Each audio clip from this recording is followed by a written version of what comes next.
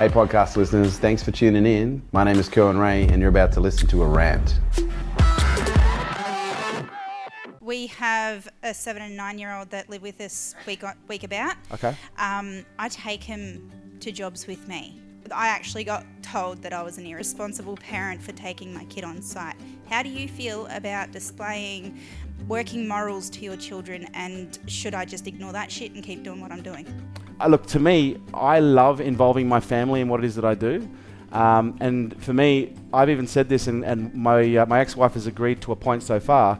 I'm building this for my son, and at any point he decides he doesn't want to school, I'll get him homeschooled in the office, and he can hang out in the office all day as long as he does his schoolwork. So people might say, well, that's very irresponsible. I'll do, well, no, I understand that, in this life you don't necessarily need to be an academic genius in order to succeed. 60% and 80% of jobs are going to be irrelevant in the next 10 years. And our schooling system hasn't evolved for the last 100 years. The schooling system we have right now is not preparing our kids to succeed in the modern world. And so as far as I'm concerned, what you're doing is actually demonstrating work morals, but you're also preparing your kids to succeed by showing them what's involved, with what it is that you do. And so for me, don't worry about what people think. Everyone's entitled to their opinion, but it doesn't mean that that's the truth. Does that make sense? Yeah, Just absolutely. do what feels right for you.